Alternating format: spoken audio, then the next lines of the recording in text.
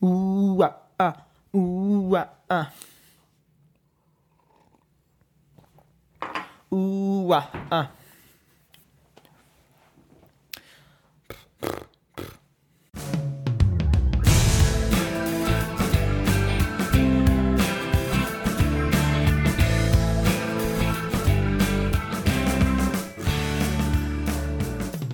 Welcome back, Beerlievers, to the Don't Stop Beerlieving podcast. I'm Chris. That's Michael. Thanks for tuning in to our final episode of Season 1. It's been a great ride these last 3 months. Can't believe it's been 3 months. Can't believe it, guys. Beerlieve. Can't believe it. But we appreciate all the support that we've gotten so far on the show. Thanks for watching. Thanks for listening. Thanks for sharing. And we can tune in next week. What's next week? I'm kidding. You're ending the show? It just sounded like you're ending, so I was just... Goodbye. The episode is now over, apparently. No. But we do appreciate all the support we've received, all the comments and suggestions we've got, all the different challenges that Michael has given us that you guys have completed, all the videos you've shared, reviewing different types of beer. It's just awesome to see the engagement and the collaboration. So let's keep that going for Season 2. Oh, yeah.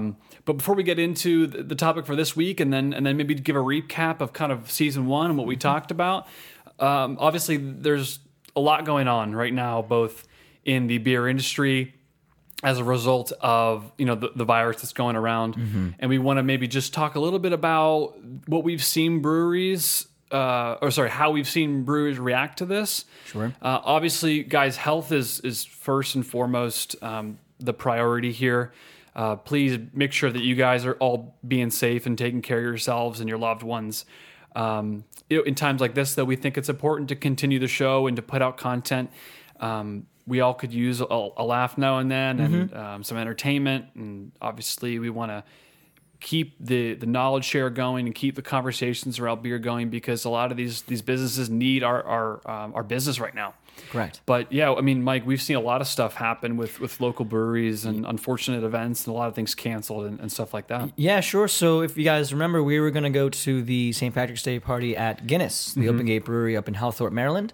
And earlier this week, they released a statement saying that they weren't going to have the celebration, but they were going to still stay open for normal business hours and having people still come in. And so we were still planning on going. Unfortunately, late, I think Friday evening, they released another statement saying that they're just going to close their doors indefinitely until things kind of figure themselves out, hopefully. And I think that's been a reaction from a couple places. Diageo, the owners of Guinness, can afford that, but places that are smaller independent craft beer breweries are trying to stay open as long as they can. And you can imagine why. I mean, these are small businesses that they take a weekend off, they're going to feel that. They take 2 weekends off, 3 weekends off, holy moly. So it can certainly be felt. Right. And, my brewery that I work at, Manor Hill Brewing, as of now, is staying open. Of course, we're taking extra precautions. One of them being we're using single-use cups. So every time we do serve beer to a customer, they're served in plastic cups, which we dispose of immediately afterward and serve in a new cup for your beer. And every time we interact with the customer at all, we're washing our hands and we're sanitizing everything. So it's a little bit more work, but we want to make sure that you guys feel like you have safe space to continue to consume our products. For other breweries, though, if you're not feeling safe about coming in, definitely still patronize these places. Or is that the correct word? Patronize? Patronize. Continue to be a patron to these places, and even if you're not going to stay, you come in and buy a quick 4-pack, 6-pack case of beer if you really want to hunker down, and just continue to support your small local businesses, because they do feel it right now. At times like that, it's important, I think, to stimulate the economy. Right? We need those small businesses need support. They need that revenue, and there are a lot of breweries that will be hurting from this. But to Mike's point, if you can't go into a brewery because it's closed, find a way to get their beer either at a local grocery store that sells their product if you have a distribution locally, or a bottle shop or something like that, and just drink it in the comfort of your home, because that's a great way you can continue to support the breweries that you may not be able to go into due to the closures, or just don't feel like it's safe to go in. So obviously, if you do decide to go into a brewery that is open, know that they're taking all the precautions necessary. to keep it sanitized and healthy and safe prior to going. And I know all the breweries are doing that. They've released statements and stuff. Right, yeah. But if you don't feel comfortable, and I think that's the most important part, make sure that you are, just staying safe at home, and you can get these breweries beer at local places. Yeah. And one brewery I do want to shout out real quick is one that is feeling a little bit more hurt right now, is Peabody Heights Brewing in Baltimore City. Some people decided to throw rocks at their window this past week, and that's just more money that they have to take out of their even lower income now. Yeah. So they released a statement asking in earnest to just keep coming in and buying their beers. Guys, I know we're all getting a little frustrated. We're getting a little home cooped up and cabin fever. Cabin fever. Come on, We don't need that. We don't need people throwing rocks through breweries' windows. But, come on. Yeah. Well, continue to be safe. Continue to drink beer, though. That's what we're here for. Yep. And we're going to do so, and hopefully we can provide some fun content along the way. Yeah, sure. So, Mike, what are you drinking today? Sure. So, if you guys don't remember, I am a lover of hazy IPAs, and my roommate, my roommate actually remembers that. And when he went to go visit Leesburg, stopped by Vanish Brewing, which is a Farmwoods brewery that does actually a lot of. One really fun thing, it's like 30 plus beers on one flight board. Oh, gosh. So it's a great place to go with friends. But I'm drinking Fire IPA, Fire Emoji IPA, which is like a New England style. So it's your hazy, crisp, slight bitterness IPA. I love this one because it has a persistent pillowy head on it. I don't know if you can see, I've been drinking a little bit, but a persistent, like, nice foam to it. So it's very visually appealing, which I'm actually huge about when I'm drinking IPAs, hazy IPAs, the visual. Beautiful color on it. I do recommend.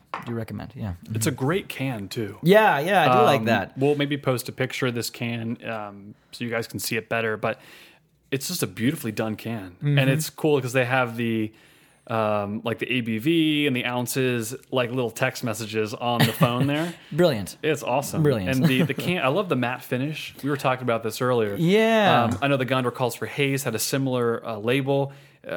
Really well designed, but the matte finish I think just looks great. You like the matte finish? I do. Nice little grip, Yeah, it's a beautiful can. Yeah. So you said this is out in Leesburg, right? Out in Leesburg, Virginia. Like, I guess, like a little south of Point of Rocks or so. Got you. Yeah. We'll definitely go make a trip if you guys ever get out that way. Yeah.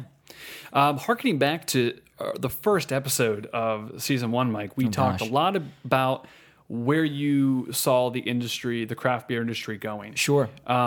Talk to us a little bit about what we've seen. We've seen a lot of the predictions you made regarding, I think, styles and hops kind of come to fruition here the last 3 months. Yeah. So if you guys don't remember, back in January, for the first episode, we gave our kind of like pulse of the industry. And back then, and still now, I'm learning. And I'm learning about the industry. I'm trying to monitor it. But throughout these 3 months where I'm able to, this is my job now, to watch the industry and see how customers and consumers are reacting, I made some predictions, and I think at least one of them, maybe two of them, came true. Back then, I was saying that we're going to come back to the IPA style. Breweries are going to be churning these guys out. Maybe not like it was in 2016, 2014, churning out like the IBUs, churning out the triple IPAs, just, insane. But we did, if you guys look at your tap lists, see an uptick in IPAs released from breweries, and specifically ones that were playing around with New Zealand hops. We were seeing New Zealand and Australia, really. We were seeing the Motueka hop, Raquel. There's a Waiti I see every once in a while. There was a release last week, and I think a release next week for using these hops. So let us know in the comments below if you made predictions and if they came true. Let us know if you guys actually have been seeing IPAs, if you believe that my predictions came true, and if those IPAs were using those New Zealand or Australian hops. Take a look at your favorite brewery's little menu and see, or just ask your brewery's brewers and see what they were using in their IPAs. Yeah, and this is something we want to do pretty much every season, right? Kind of get a quarterly update on what the industry looks like. And see whether or not predictions that Mike has for the industry come to fruition.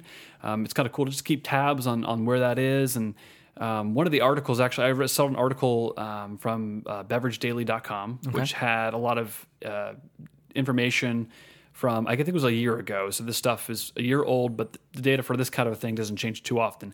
It was the top 50 breweries in the U.S. by sales volume.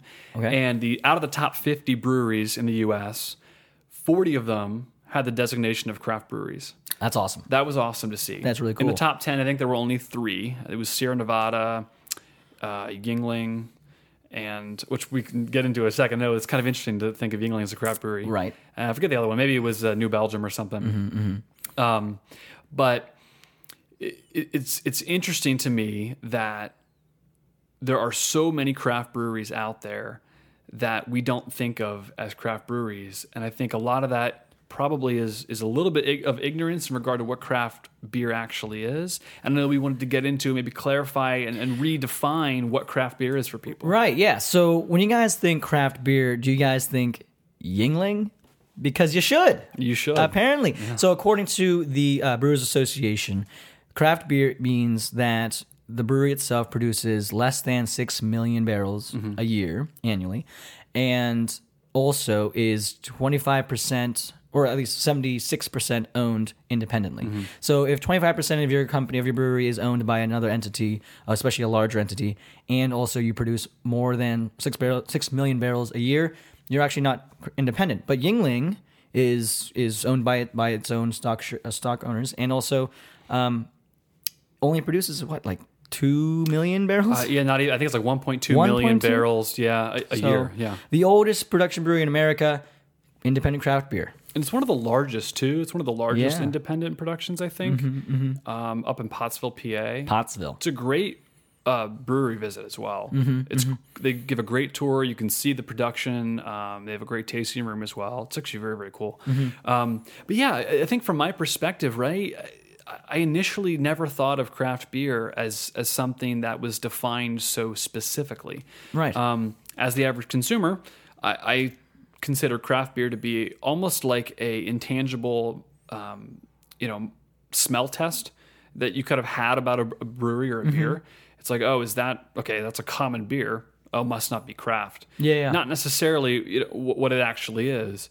I'm curious to see what the market. How the market reacts to maybe that mindset penetrating a little bit too much of the craft beer scene. Sure. Because there are two perspectives, right? You can have people that really stick to that definition from the Brewers Association, and I think is probably the correct thing to do. But then you can also have people that maybe don't know as much, don't even know those metrics, and make assumptions of a brewery based upon, again, that smell test. What do they think about the beer? Do they think it's craft? Has it been around or too popular now to be craft? Yeah. And that can be a little bit of a fine line, and maybe even a dangerous line to walk as we talk about craft beer. Yeah. You mentioned, and I've seen this as well, a lot of comments on a lot of the beer pages we follow on Facebook where somebody will be like, oh, is this beer even craft anymore? Because XYZ reason. And then there are a lot of people respond immediately, especially beer enthusiasts who know what they're talking about, being like, look at their numbers. By definition, this is a craft brewery still. I mean, if you asked me 2 years ago if a beer was craft or not, basically my metric was, have I ever heard about it before? Yeah. Because if I haven't, probably. If I have, most likely not. I've heard about Yuengling. I drank Yuengling a lot, and I always thought that it was, big beer. But no, apparently not. Yeah, I think there's a big difference and differentiator between craft brewing as an industry and like even the microbreweries and the small breweries that are maybe experimenting a bit more. You don't have Yuengling coming out with these crazy hazy IPAs, right? They do one thing and they do it really well. Obviously they have other beers, but we have to differentiate that and separate that from the definition of craft beer. Yeah, so and obviously we're trying to cover the whole spectrum. Right. But from now on, now you guys know when we're talking about craft beer, we're going to be using the Brewers Association metric, and using that as our baseline where we're talking about that. Yeah. Well, as we wrap up season 1 here, we just want to again thank everybody for watching and for listening. We appreciate all the support. Please continue to give us suggestions and comments as we go into season 2 here. Quick plan for that. We'll be off next week, and we'll come back strong starting in April, 2 weeks from now. Correct. With season 2. As a reminder, we had a great episode last week. Yes. With the St. Patrick's Day special. If you guys haven't had a chance to watch that, we'll link it above for you guys. My favorite episode of season 1, really. Such a great episode. We were just talking, so we were doing this in collaboration with Stupid Fat Hobbits podcast, which is actually one of Chris's other podcasts. Yeah. But the guys over there, Johnny and Pat, and us were just having a great time talking through St. Patrick's Day traditions, the history of the celebration here in America, and also comparing what you should be drinking. So I was leaning towards Irish Red Ale over the conversation between Irish Red and Stouts, but Johnny and Pat, they're focusing on seltzers. And that's just something that we've been talking about throughout basically this entire season. And we were at a party yesterday where we were the only ones who brought beer. We brought Guinness to a St. Patrick's Day party. Everyone else brought seltzers. Yeah, there was like 4 different types of seltzers there. It's like, what's happening? Right. What's happening? And I guess, that's just the trend these days. Everyone's looking at calories. But honestly, that's kind of something that we were trying to debunk yesterday too. Guinness, what is that, 125 calories in a beer? Everyone's like, oh gosh, it's got to be like 150, 175, 200. Oh, there were people putting out numbers of upwards of 400 calories for a Guinness. And we're like that's their guess. Yeah, assumption. well, because people see, and this is a thing that's just in general, they see a darker beer, they always think it's higher calories. Granted, it's going to have more carbs than a seltzer. But seltzer it runs you 90 to 100 calories. Comparably, like 25 calories for better flavor. I think I'd take that every day of the week and twice on Sunday. Right. Yeah, that was a great episode. Again, we'll link that for you guys. I think my favorite episode was the beer psychology episode. Oh, okay. I love the idea of where you drink a beer impacting the experience and even the taste, like psychologically. Yeah. That's why I love Irish pubs, and that's why I love having bonfires and drinking around bonfires. There's something intangible about that really does impact and influence your experience. Yeah, that's awesome. That's just one of my favorite things. So that was my favorite episode. We'll definitely talk a little bit more about beer psychology then in season 2. Oh yeah, it's something that's growing as a knowledge field for this industry. Is how we feel, like emotionally, is going to affect how we taste, and also when we're describing our flavor perceptions in a beer, realizing that. Working through our memories, working through our experiences is what helps us describe a beer. Knowing that going ahead will help you just figure out your vocabulary a lot sooner. So we'll talk about that a little bit more. Well, let us know what your favorite episode of season 1 was. We'd love to hear it. Again, that'll give us some great feedback going into season 2. But we cannot wait to get back at it and get all the stuff that Mike's got planned for those next episodes. We're ready to go. We got some awesome segments, and we'll do more beer tastings and more topics. So please stay with us. And as always, you can find us on Facebook at Don't Stop Beerlieving. You can like us on Instagram. And as always, send questions and comments to don'tstopbeerlieving@gmail.com. And with that, we will see you all in 2 weeks for season 2. Cheers.